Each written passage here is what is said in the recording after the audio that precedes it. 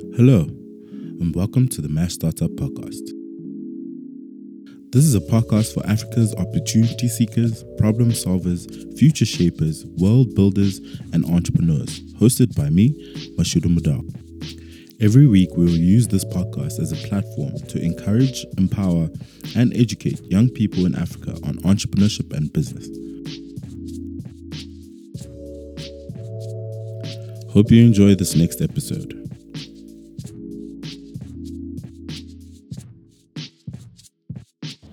I am being tested by technology right now. How many times do you think we've tried to start this? 3, 4. Okay. Yeah. Now is the real start, I promise. Okay, cool. Because the thing is doing the right thing on the laptop. All right. It looks good. It's bouncing the right way.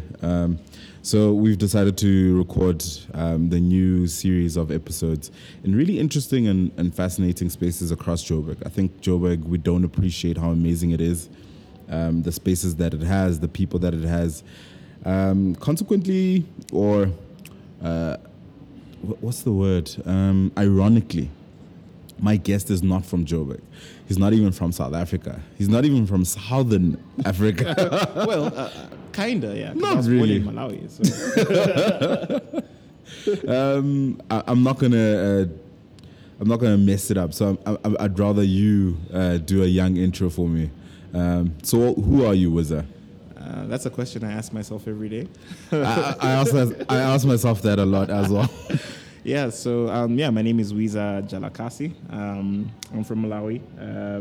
I identify as a technology entrepreneur. So I'm branding myself these days.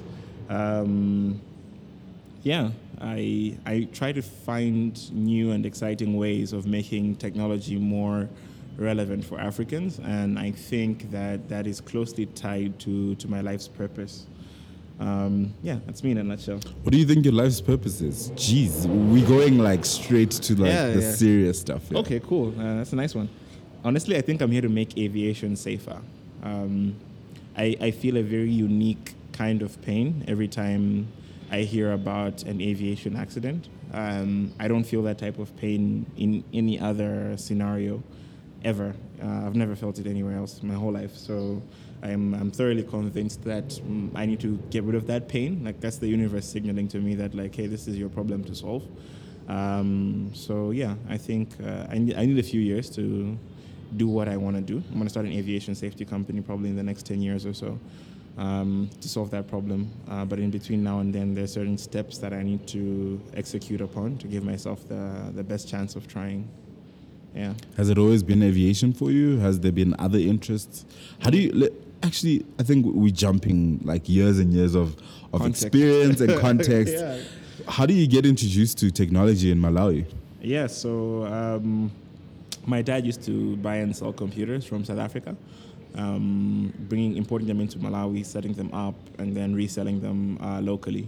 So he did that for a number of years when I was really young, toddler, and I would see him bring in these strange machines, like put in these diskettes inside and press things on the keyboard, and I got really curious. So I started following him on those journeys. How old were you at this point? Probably like around 7 is when he started, I think. Yeah.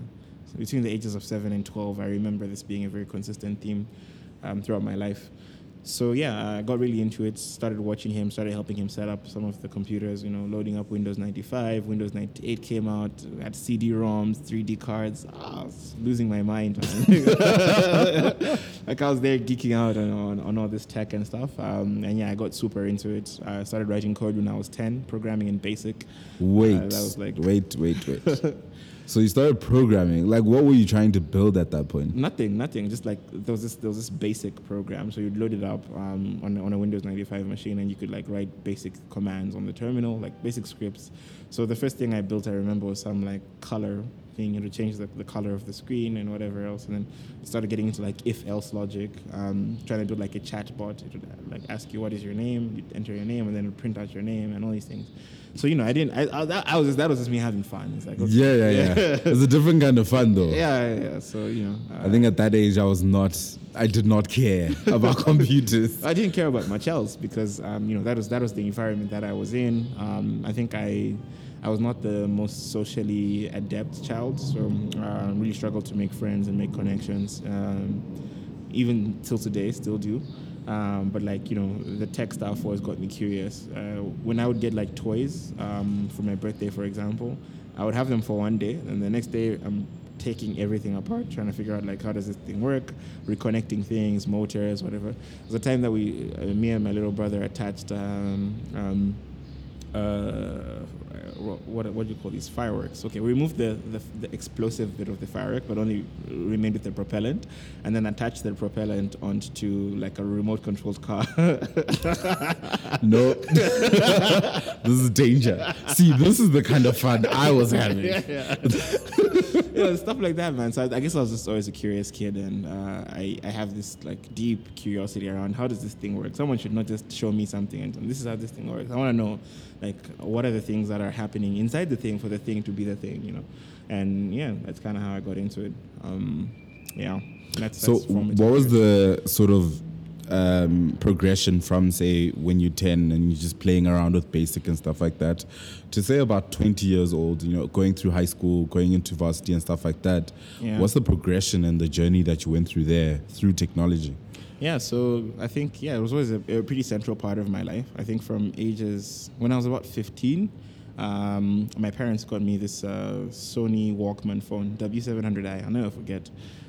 It was cutting edge at the time. Camera. Was this the one that came with like the exciting colors? Yeah. I remember this. Earphones. I remember this. Yeah, it had Java games. It had all these crazy things, man. And I remember seeing one, like my cousin had gotten one earlier, and I was like, no, I need this thing.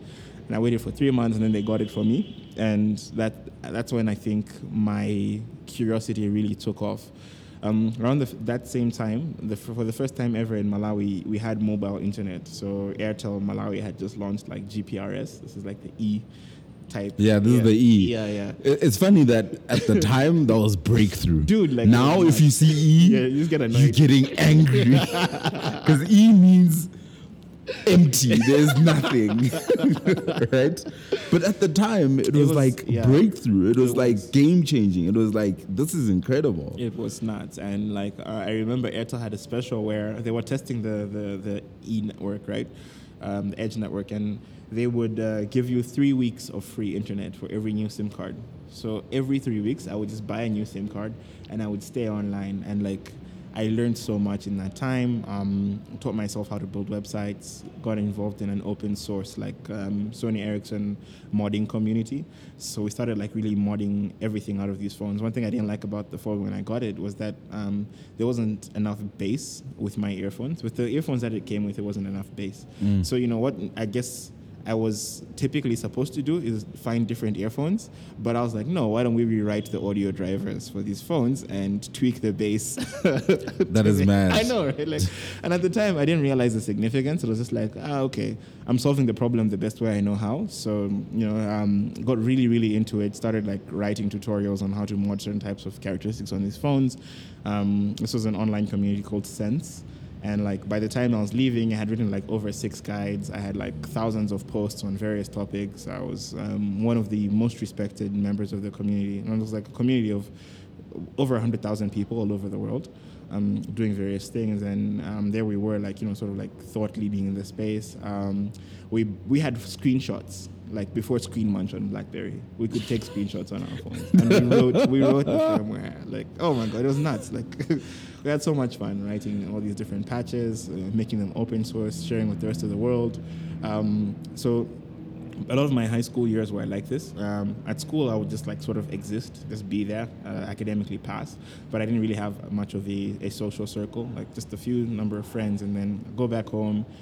Most of my friends were on the internet, you know, so and some of them are still friends to this day, you know. People have been very impactful in shaping me as a person today. Now towards like 16, 17, it dawned on me that nerdy was becoming cool. Oh yeah. Yeah, nerdy was becoming Isn't cool. that crazy? Yeah.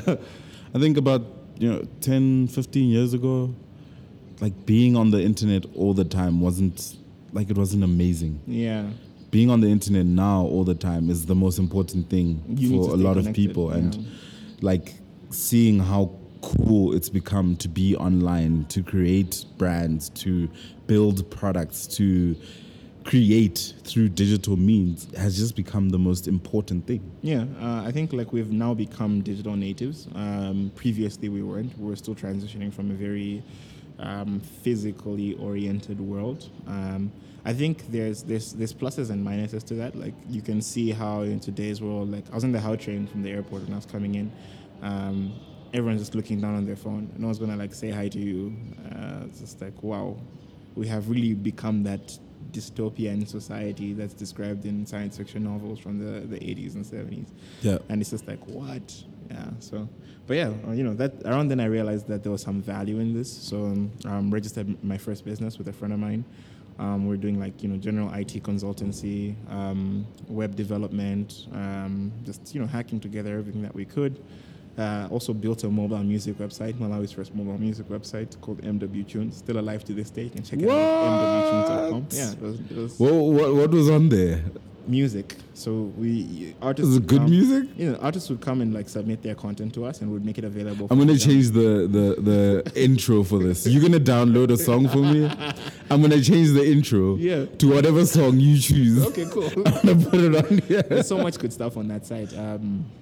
Yeah, it was nice, and that kind of like got me socially recognized. So for the first time, I was like kind of like cool, one of the cool kids. I was known for something, so I'd have artists calling me up like, "Yo, I want my music on your site." It actually became a problem. So what we used to do is, I used to work out of my friend's internet cafe at the time, and people would just come over, and then we would rip their CDs and upload their stuff, and like it wasn't scaling. We'd have like 10 people sitting in the lobby, and then like my friend's mom is looking at me like, what's going on here? So we set up an upload form, but then we couldn't curate the quality of content, and it was an interesting scenario. These are problems. Yeah. It was like, oh my gosh, and this was like around 16, 17. I've still got school. I'm running this thing. I remember at our peak we had 30,000 unique visitors from Malawi every month, and I went to TNM, which is like the leading telco at the time, and I went to the marketing manager's office. Like one day I just walked up to the office, and I go to the marketing manager's office, I go to the reception, and I'm like, hey, can I see the marketing manager? And then they're like, okay, what do you want? And I explain my idea, and they look at me and it's like, okay, there's this kid, he's in oversized shirts, baggy jeans, really dirty sneakers. And for some reason, they let me in, and they let me into this guy's office. So I woke up to him and I said, like, hey, man, I've got this website. We have 30,000 unique visitors a month. I want to sell you guys ads. I want 1.5 million kwacha for us to start the conversation. And, I was very confident at the time. and this gentleman was... Just for context, how much is this 1.5 million I don't even know. In rands? What would you say? Let me convert it to today's money. I would say... In rands, that's 62,000 rands. So you walk into this guy's office, baggy jeans, and you're a kid, and you're like, "Look, I want 62,000 rand." Yeah. Like, is it a lot in Malawi? Yes, it was. But that money would have changed my life. It would have sorted out my internet issues, my computer issues. So I thought life was simple. I thought I was special. I thought I had built something amazing. So I go into this guy's office, and he was generous enough to explain to me why that was not realistic. Okay. And what did he say exactly? No, he laughed at first. Like he laughed, and then he asked like, "Who are you? Like, what's your story? How did you get here?" And I explained all this to him, and then he's like, "Okay, cool. That's really nice and impressive. It's a great story. However, this is real life, and this is how these things work. We buy ads primarily in traditional media. We target millions of views. 30,000 is nothing. So if it's 30,000, we can only do very little. And even then, we want to brand the whole thing in our colors and all those." So I was too proud, and I said, "No, you can't brand it in our colors." And I walked away extremely frustrated and angry at the guy. I didn't talk to him for 2 years.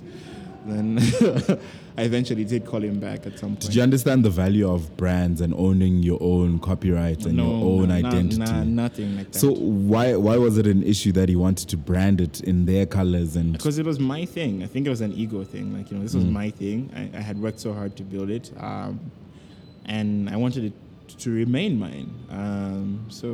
But that was a learning experience. That sparked something in me to understand the economic side of technology. It's not enough to just write really nice code. Like, you need to actually turn it into a business. And then I think since then I have devoted my life towards building that muscle in various ways.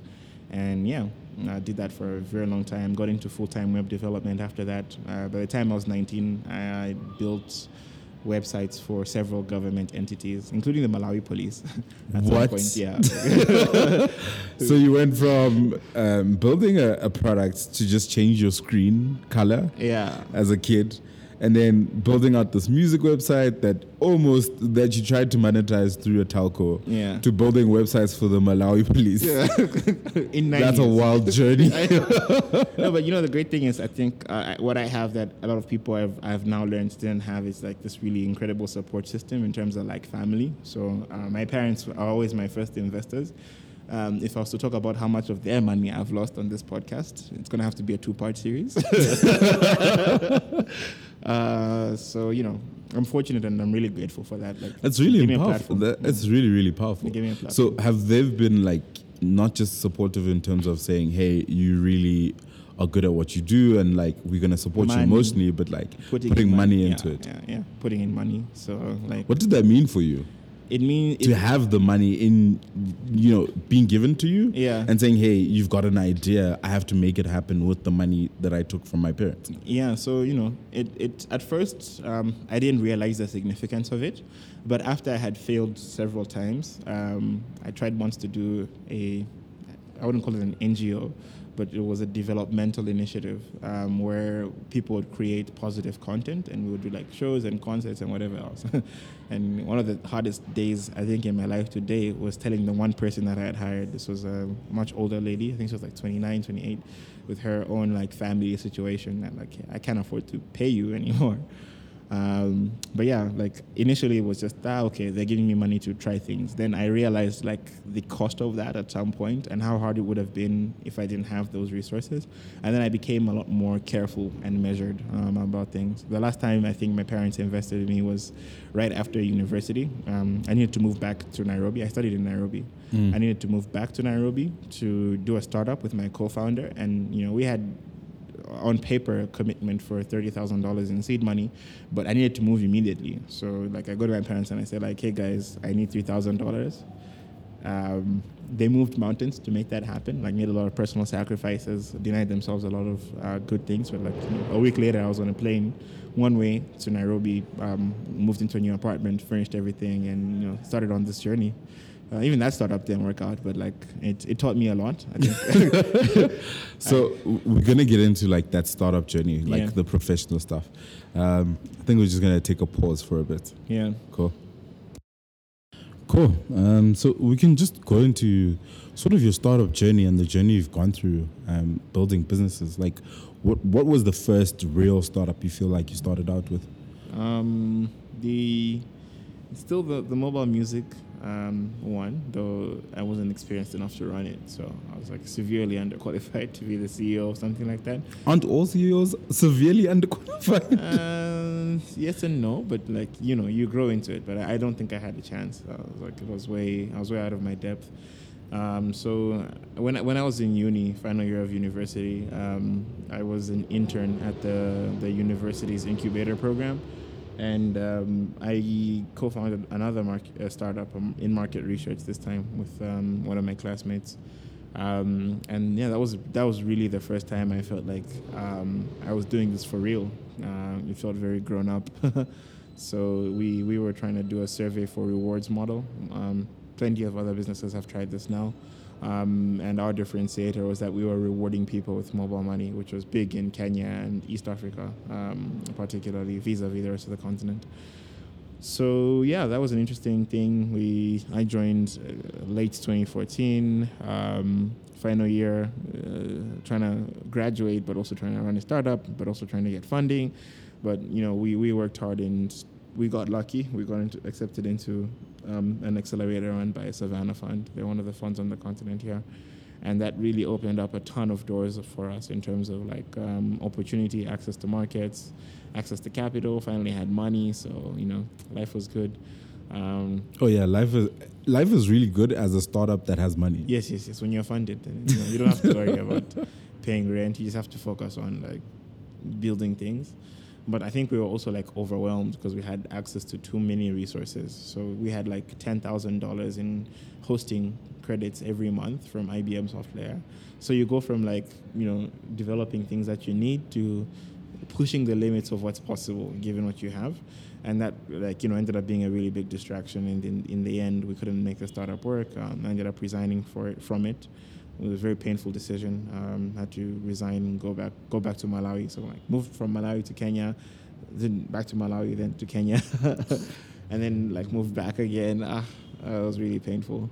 But around then, I think I had learned a lot of lessons and built my network. I feel like you have a Pan-African view that most South African entrepreneurs just don't get, right? So a lot of us, our view is very South Africa and very little anywhere else. Yeah. We don't get exposed to, say, doing business in Nairobi, doing business in Malawi, Yeah. and doing business across the continent and making those connections. How advantageous is that for you to be able to go South Africa, Malawi, Kenya, Tanzania, Nigeria, Ethiopia? Tanzania? Yeah. It's useful. I learned this the hard way. South Africa is a different place. It's not like the rest of Africa in many different ways. It has a very unique social and structural context that is very different from the rest of the continent. So it's not necessarily the same in many different ways. It's been useful. There's, I think, a different nature of opportunities outside of South Africa, but South Africa in itself is quite attractive as a market because of the power of the middle class. So there's quite a bit of spending power within the middle class. There's a mature banking and financial payment system. There's credit at scale. So you can build things that people can consume much more easily than you can find a market for those types of consumables in the rest of the continent, unfortunately. So it's got its pluses and minuses.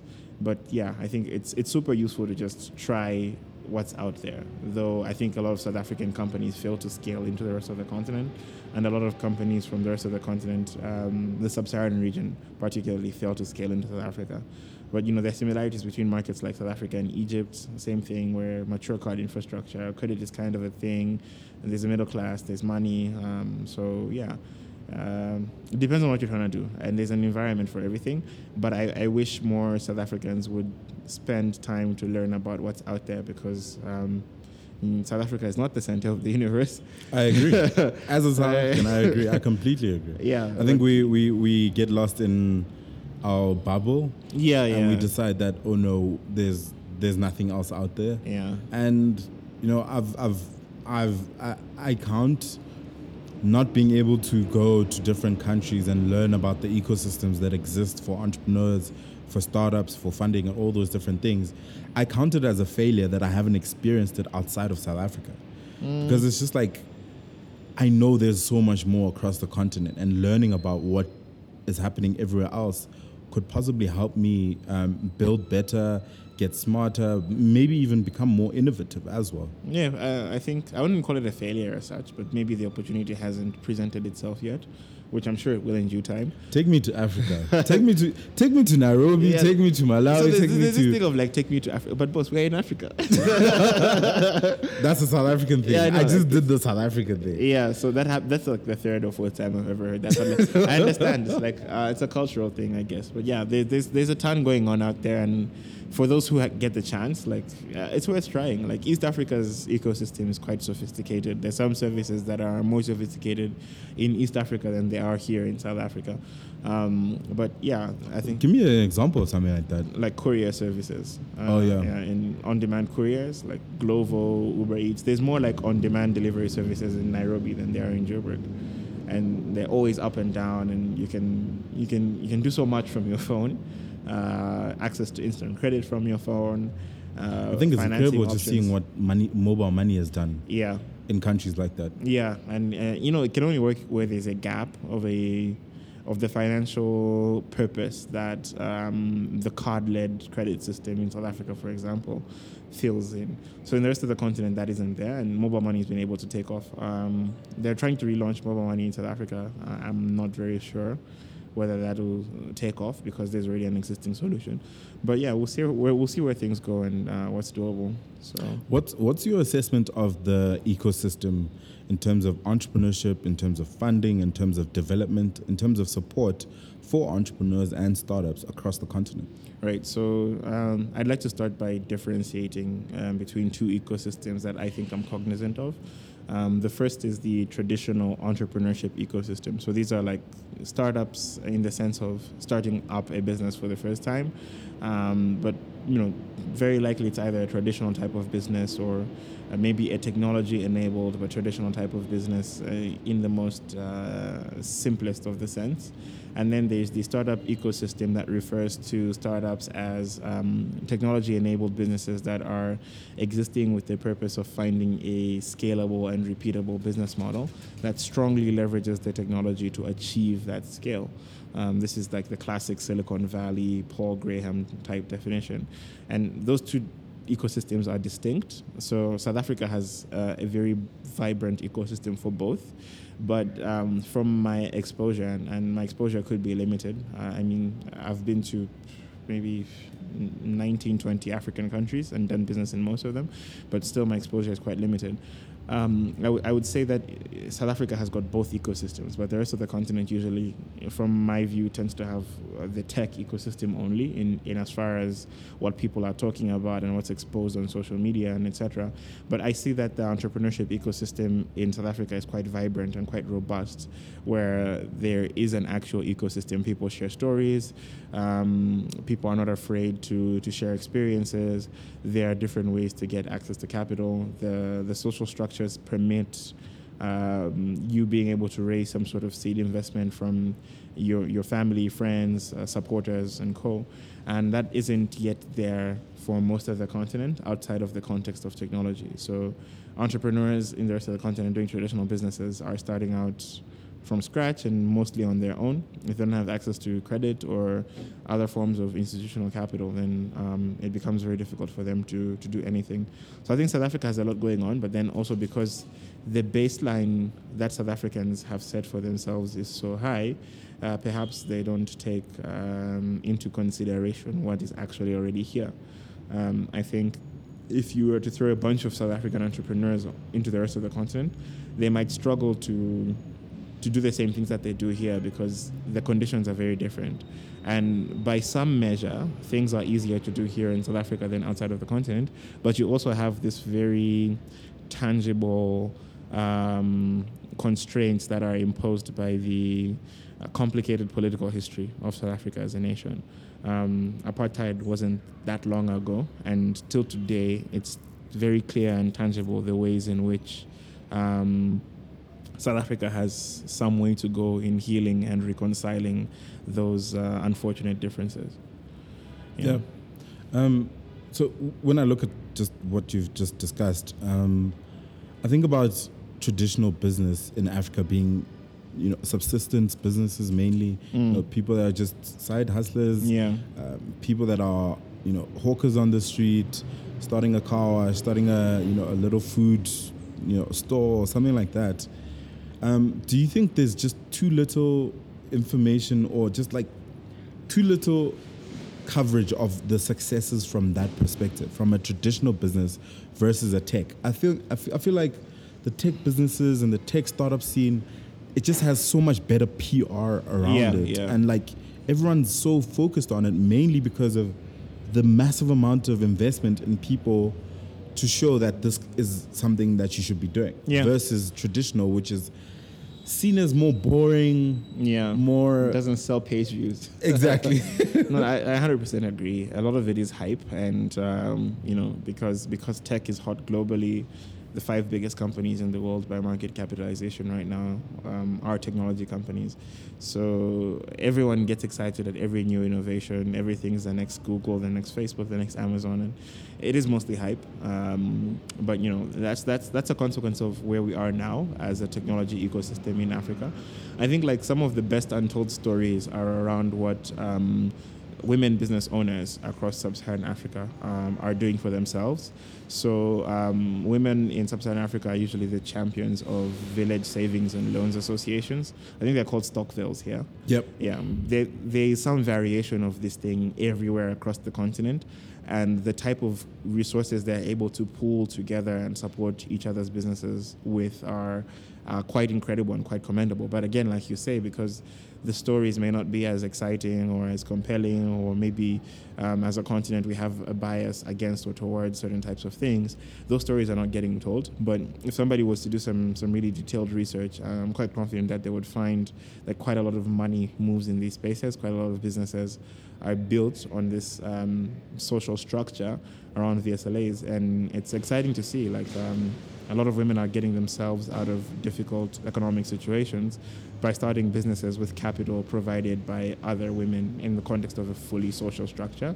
And it's only now that these are being formalized, and some of them are becoming banks and microfinance institutes, and it's really quite exciting to see. I think there are so many variations of this. When you go into like rural parts of the continent, you find some social structures that are designed to support entrepreneurship in some way. So you find like in the village, for example, the chief might be in charge of some donor-led development initiative where people are putting together ideas, and then those ideas they sit down, discuss which ones are viable, and then source development funding for them, even in very small amounts, but then they're able to sustain themselves.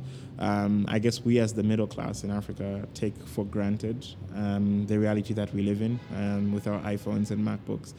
But the rest of the continent, there's a lot going on that isn't being covered in the news, and it's unfortunate, but it makes sense if you look at the incentives that these storytellers have. So looking at things that aren't really, talked about enough. So you're always seeing a lot of coverage around, this startup raised this much money, that startup raised that much money, but you never I feel like there's not enough coverage on how this funding actually comes about, right? Yeah. What are the types of funding that are actually available to startups, whether in traditional businesses or in sort of tech businesses? How do you look at the landscape right now in terms of funding, in terms of venture capital, whatever it is, across the continent as well? Yeah, so I think the vast majority of capital that's accessible to most entrepreneurs is very likely grant funding, especially at early stage without you having any real tangible business. And there are an astonishing amount of grant opportunities that are available. Please explain grant funding for someone. Okay, so this is where an organization will essentially give you money to build a business or your own organization that meets certain objectives. But grant funding is it's discouraging for some entrepreneurs because of the administrative overhead that comes with it. So first of all, for most grants, there's a ton of paperwork, and you need to be extremely thorough and detailed in presenting your plan and articulating it in a way that a lot of entrepreneurs probably have the capacity to learn how to do, but just won't for reasons I don't fully understand. And then also when you have the money, there's this discipline that is required in managing it.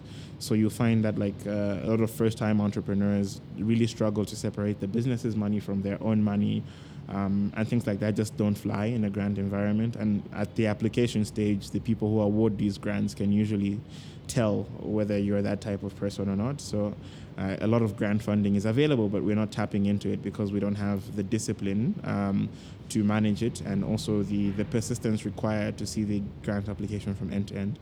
But it's by far the easiest and the cheapest in the sense that you don't have to give up ownership of your company. Then there's other options like venture capital, for example, not suitable for most types of businesses because... Again, I'm going to need you to break it down. Venture We're going to capital. break it down. Okay, so what is venture capital? Venture capital is capital injected into promising high growth businesses from a revenue perspective that can return significantly on the investment, like a really crazy multiple, like 10x, 15x, 50x what was originally invested. So these are like, it's risk capital, where a wealth manager, like an asset fund, for example, has got $100 million in capital to manage. They might like assign $5 million as risk capital for these like high risk but high growth opportunities that is, as a function of like statistically they fail a lot. So like probably 80 to 90% of venture funded businesses are likely to fail, but then because you get incredible returns from that one or two in the set of 10 that actually do succeed, you're able to recover all of the fund and then extra. So, venture capital is common with tech startups because, again, they're, focusing on crazy growth and they can inherently return the capital when they reach scale. But it's not accessible for most types of entrepreneurs. For tech entrepreneurs, it's usually one of the only ways. It's not accessible to most type of entrepreneurs simply because most people are not building a high growth tech business. Most people are building an ordinary traditional business that will meet their needs and maybe serve their community. So, access for those types of businesses, their best bet, unfortunately, is still credit in the form of like a bank loan or etc. But it's really unfortunate that our interest rates on the continent are quite high, and most first-time entrepreneurs don't own anything to sort of secure their loans that they would get. And it is painful, but it is a reality of where we are. Like a lot of African republics are 50, 60 years old. We all got our independence around the 60s in sub-Saharan Africa. And, we sometimes compare ourselves to very mature Western countries that have had these types of ecosystems for hundreds of years. And we're all really young in that sense. So, those are the choices that people, I think, have. And then more and more, we're seeing social structures form capital. What I mean by this is angel types of investments from your family and friends. But again, the type of angel investment you can raise as an African is not the same as a European, because most times some of these people have access to generational wealth. It's very different if you come to me as my cousin and you ask for money to start a business right now versus if our family hadn't had money for the last 150 years. It's a very different game. Yeah, so in that sense, I think despite the West having its own constraints in terms of what challenges entrepreneurs face, the big problem for a lot of Africans is just that there's not enough money yet. So it's really important that the Africans who have made it can put in place sustainable structures for continued generational wealth. And a lot of people don't understand what is meant by generational wealth. I only recently came to understand it myself.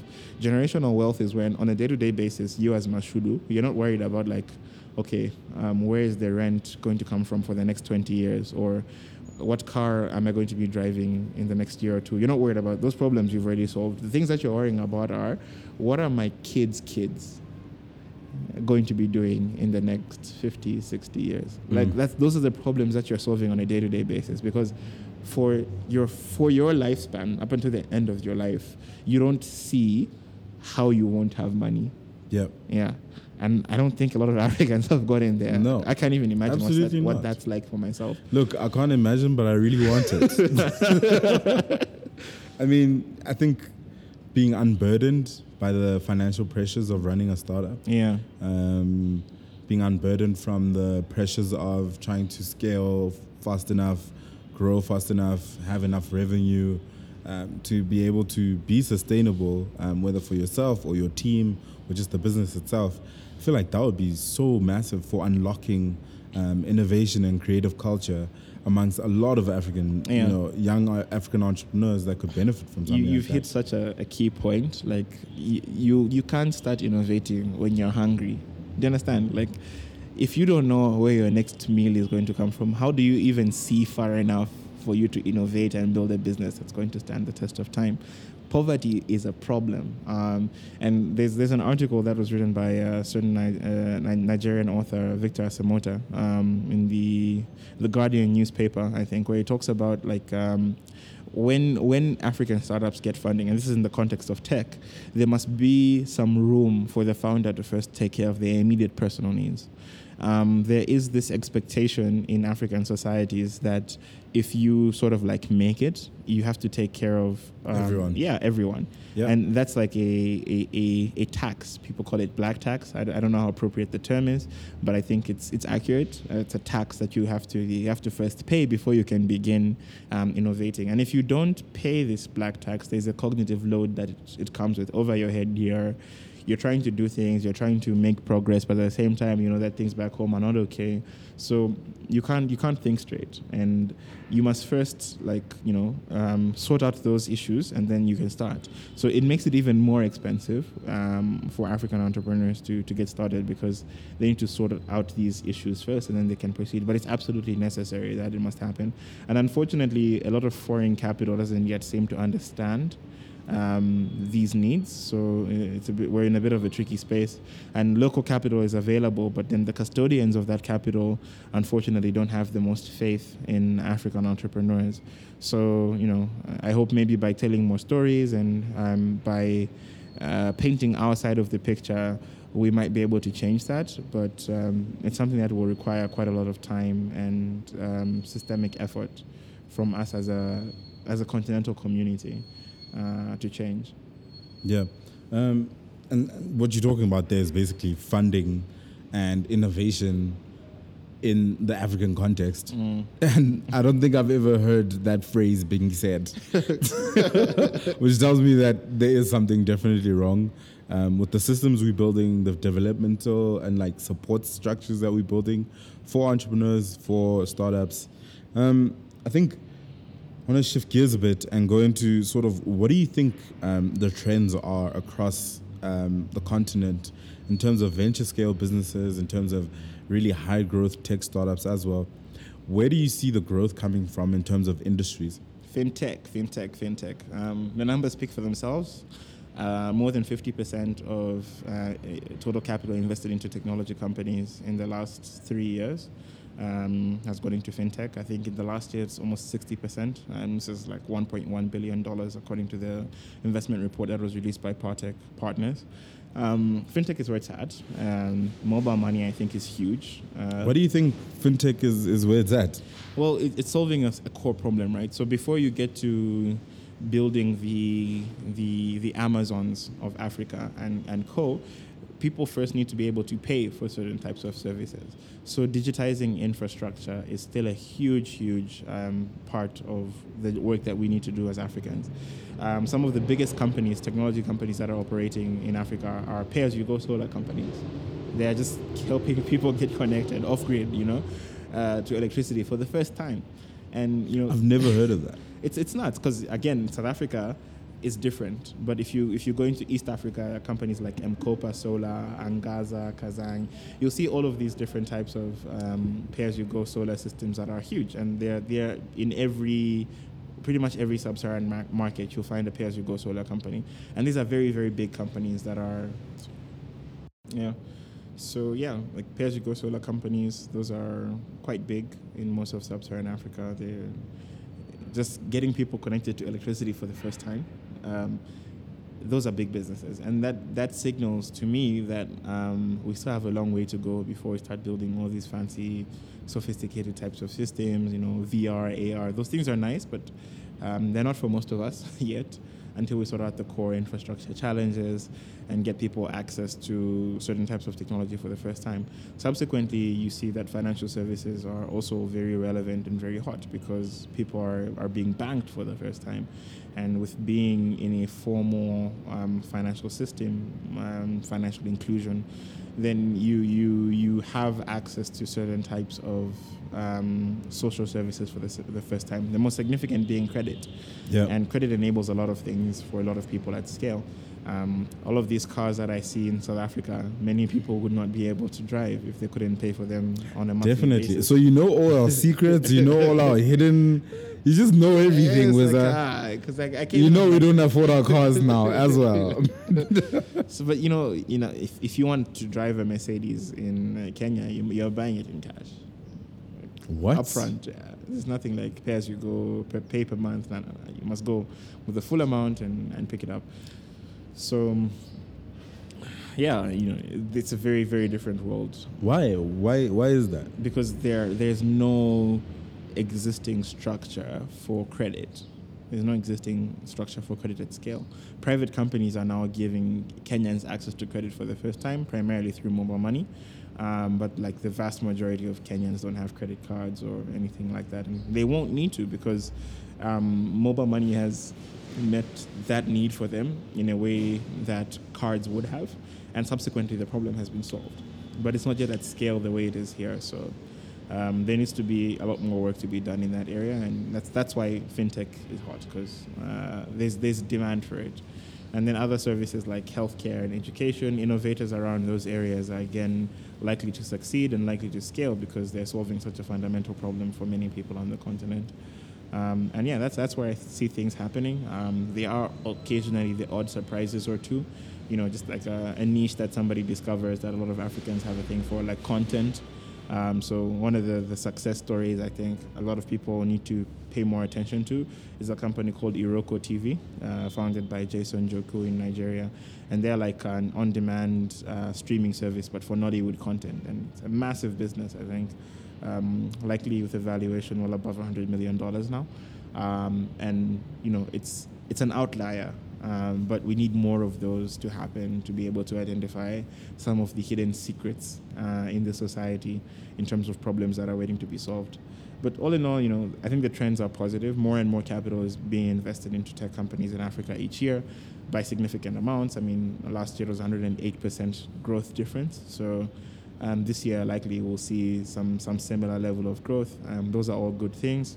It's painful where we are, but we have to start where we are and stop comparing ourselves to the rest of the world and just make do with what we have. So, you know, I think that's I think it's such a disservice to the work that we're actually doing when, you know, whether from an ecosystem perspective or from a support perspective, where people go Silicon Valley, Silicon Valley, Silicon Valley, when the environment is so vastly different, the challenges are so vastly different, the culture, literally everything is so different, and the comparison is so unfair. Yeah, I mean, Silicon Valley was Silicon Valley in the 70s.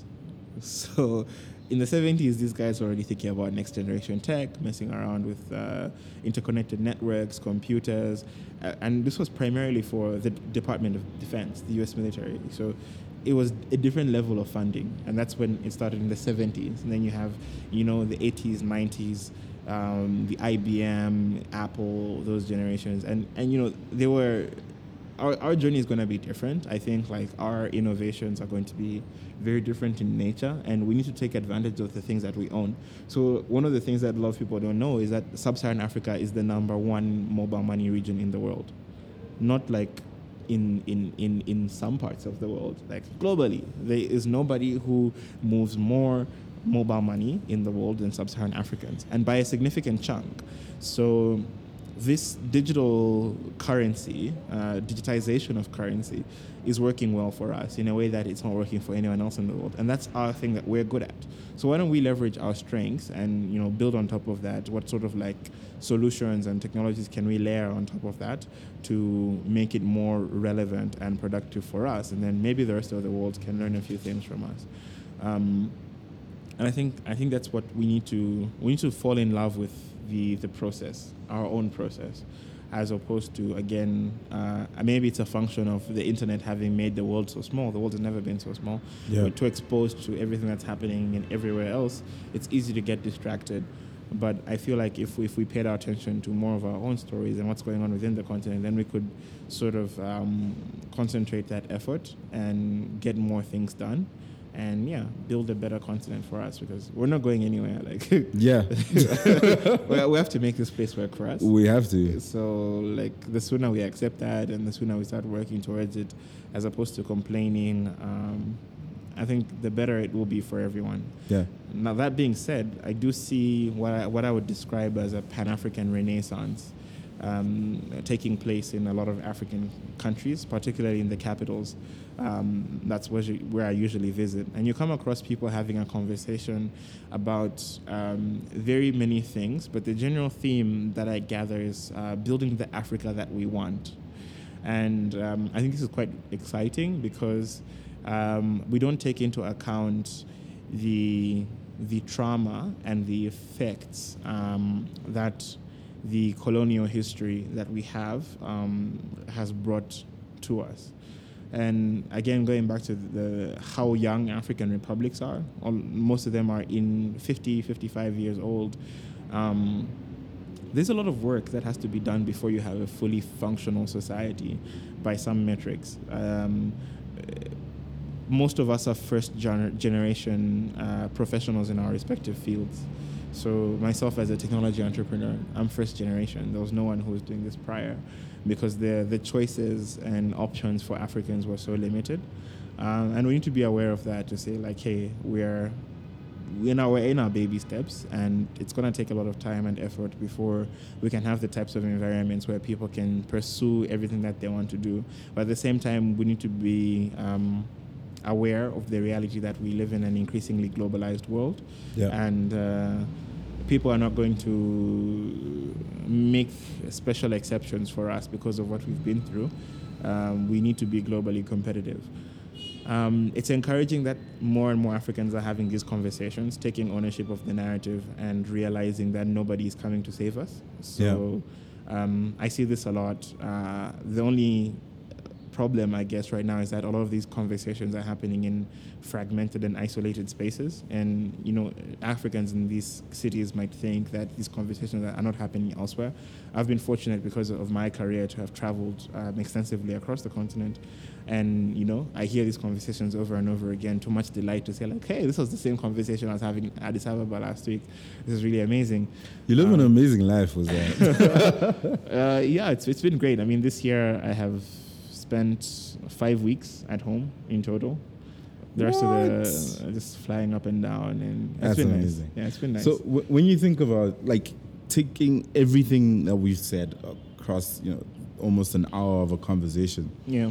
Say I'm a young entrepreneur starting out. I want to start a business. I want to start a startup. I want to be an entrepreneur.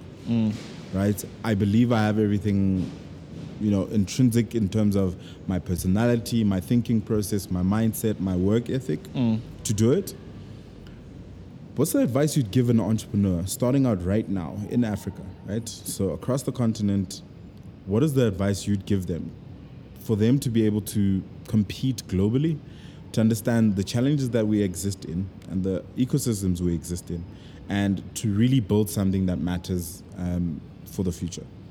To be patient. That's the one thing that I think I have struggled with and that a lot of people struggle with. It just takes longer here versus how long it might take somewhere else in the world. And if you go in knowing that, then it might not surprise you that it takes that long. Building anything of value takes long in general, but it takes longer here because of the unique constraints that we have. So I would think through it carefully. Is entrepreneurship a journey that I want to begin? And can I begin it in a sustainable way? What I mean by this is, like, people don't quit your job to become an entrepreneur. Start the thing first, validate. Before you even register a company, like, validate your idea and get money in your pocket to know that you have something. Then you can start considering how to transition from your full-time employment or doing something else. But if you think that this thing is going to take you 5 years, plan for 12 years optimistically and 20 realistically. And entrepreneurs who haven't come to terms with that caveat might struggle because they'll be expecting things to happen faster than they do, and it's not a fight you can win. So you just stress yourself up and become really frustrated, upset, and it's really bad for your mental health.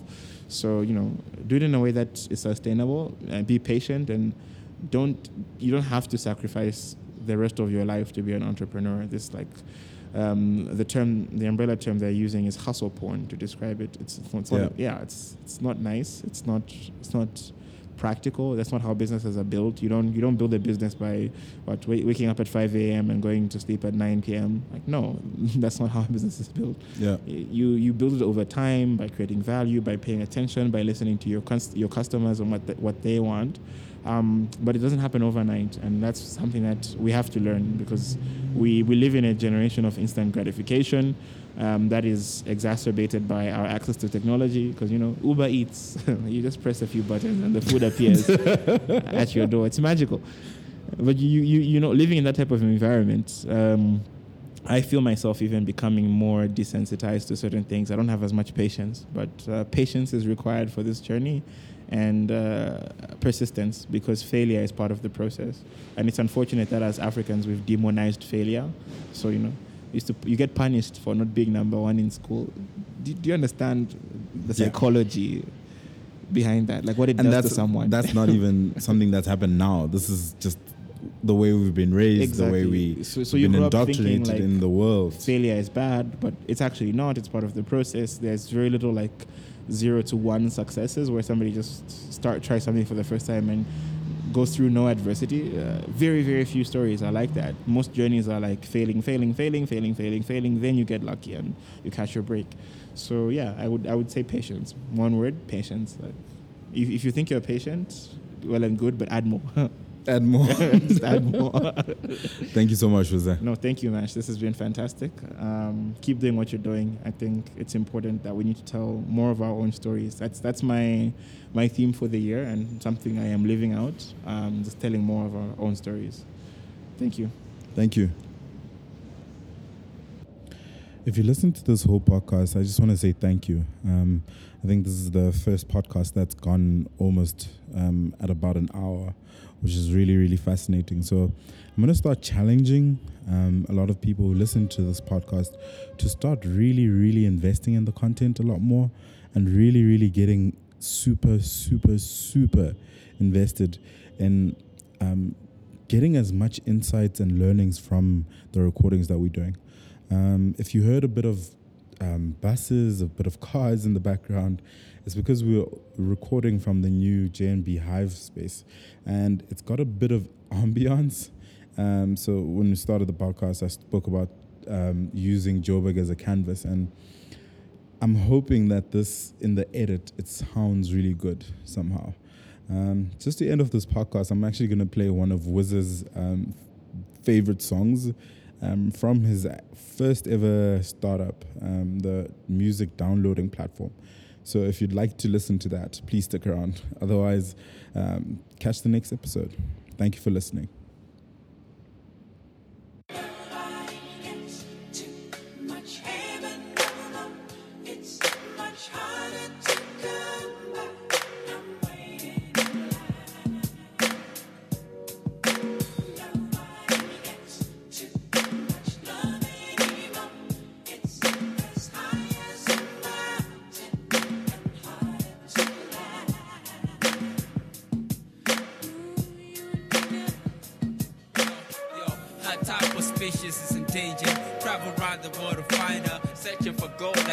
Of Asia, hot type auspicious is endangered.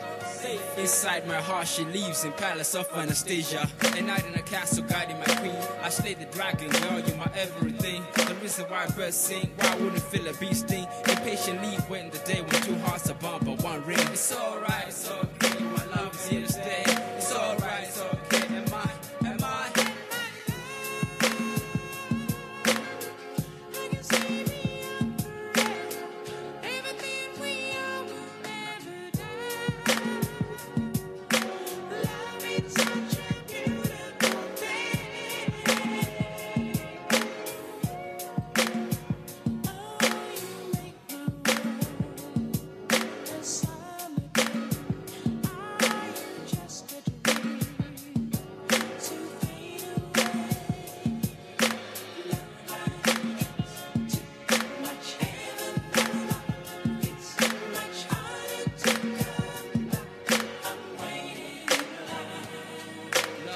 Show me your powers are strong. Wrap me in your arms, show me where I belong. In bad weather, let's team to calm the storm. And my heartbeat is rhythm to the poetry piece. Never felt anything like this. In 4 days were like these. Too much of a dream, so I cherish every moment time gives. Well, you compliment my life like ad-libs. With a smile so beautiful, you lifted me high. I look up and it's crazy like where's the sky? It must be a lie, it's not the limit. My destination with you is infinite. My destination with you, my destination with you is infinite.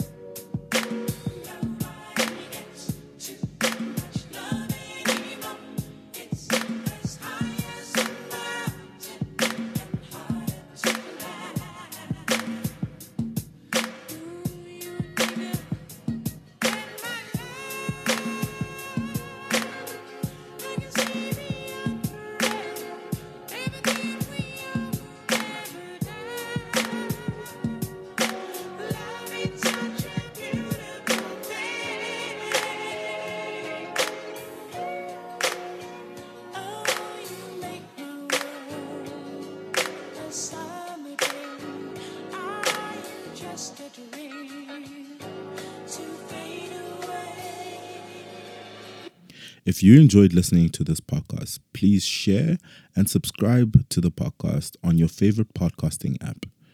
You can also visit www.lucha.com for more podcasts from the Lucha Podcast Network. Thank you for listening. See you next week.